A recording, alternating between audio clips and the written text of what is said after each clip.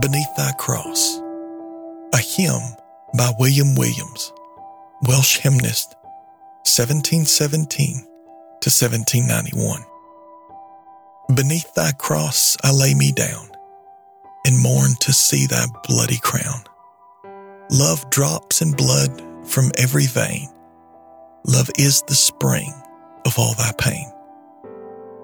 Here, Jesus, I shall ever stay, and spend my longing hours away. Think on Thy bleeding wounds and pain, and contemplate Thy woes again. The rage of Satan and of sin, of foes without and fears within, shall ne'er my conquering soul remove, or from Thy cross, or from Thy love. Secured from harms beneath Thy shade, here death and hell shall ne'er invade, nor Sinai with its thundering noise shall e'er disturb my happier joys. O unmolested happy rest, where inward fears are all suppressed, here I shall love and live secure, and patiently my cross endure. Scripture reading, Matthew chapter 27, verses 11 through 36.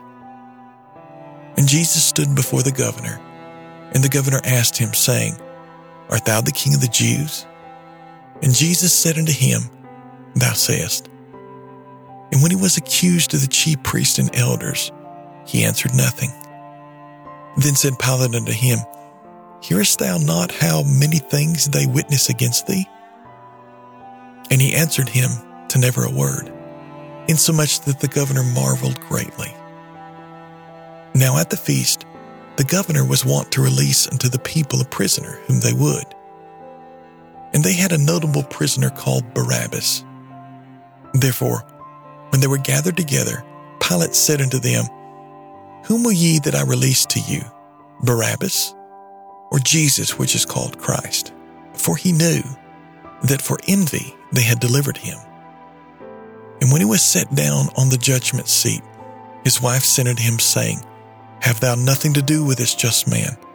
For I have suffered many things this day in a dream because of him.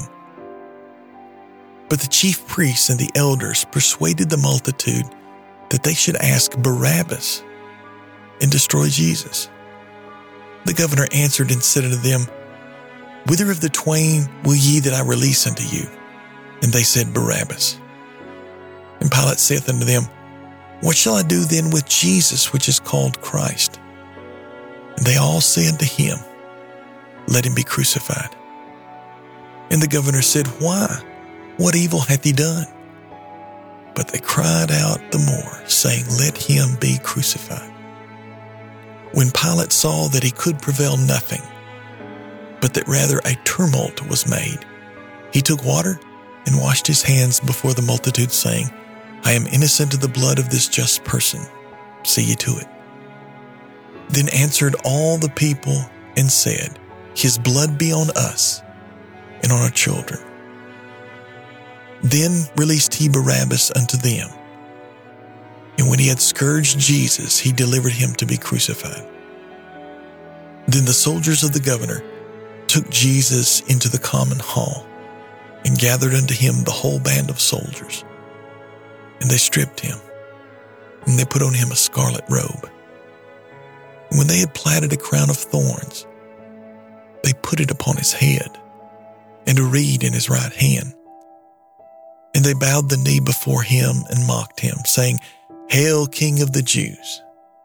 And they spit upon him, and took the reed and smote him on the head. And after that they had mocked him, they took the robe from off him, and put his own raiment on him, and led him away to crucify him. And as they came out, they found a man of Cyrene, Simon by name. Him they compelled to bear his cross. And when they were come to the place called Golgotha, that is to say, a place of a skull, they gave him vinegar to drink mingled with gall. And when he had tasted thereof, he would not drink. And they crucified him, and parted his raiments, casting lots, that it might be fulfilled which was spoken by the prophet. They parted my garments among them, and upon my vesture did they cast lots. And sitting down, they watched him there. Devotional remarks from Gleanings Among the Sheaves by Charles Spurgeon, English Baptist pastor, 1834 to 1892. What an honorable position was that of Simon the Cyrenian, to be cross-bearer to Jesus Christ. We could almost weep that we were not there, that we might have had the honor of carrying Christ's cross for him. But we need not weep, for we shall have his cross to carry if we are his people. There are no crown wearers in heaven who are not cross-bearers here below. There shall be none among the throng of the glorified who had not their cross on earth. Hast thou a cross, believer? Shoulder it manfully. Up with it. Go along thy journey with unshrinking footsteps and a rejoicing heart, knowing that since it is Christ's cross, it must be an honor to carry it, and that while you are bearing it, you are in blessed company, for you are following him. Prayer of the Penitent from Morning and Evening Prayers for All Days of the Week by John Haberman, German Lutheran theologian, 1516 to 1590. Lord God, Heavenly Father, thou art a faithful God, and will not suffer anyone to be tempted beyond what he is able, but rather with the temptation wilt also make a way to escape, that he may be able to bear it. I supplicate thee in my great suffering and pain, so shape the cross, that it may not lay too heavy upon me, and strengthen me, that I may bear it with patience, and never more despair of thy mercies. O Christ, thou Son of the living God, thou hast endured the agony of the cross for me, and hast died for my sins. I beseech thee, with my whole heart, have mercy upon me, a poor sinner. Forgive me my transgressions, wherever I have sinned against thee. Let my faith in no wise diminish. O God, Holy Ghost, thou true comforter in all times of need, keep me ever in the spirit of patience and supplication. Sanctify me in my reliance upon thee. Turn not from me in the hour of my death, and lead me from this vale of sorrow to thyself in heaven.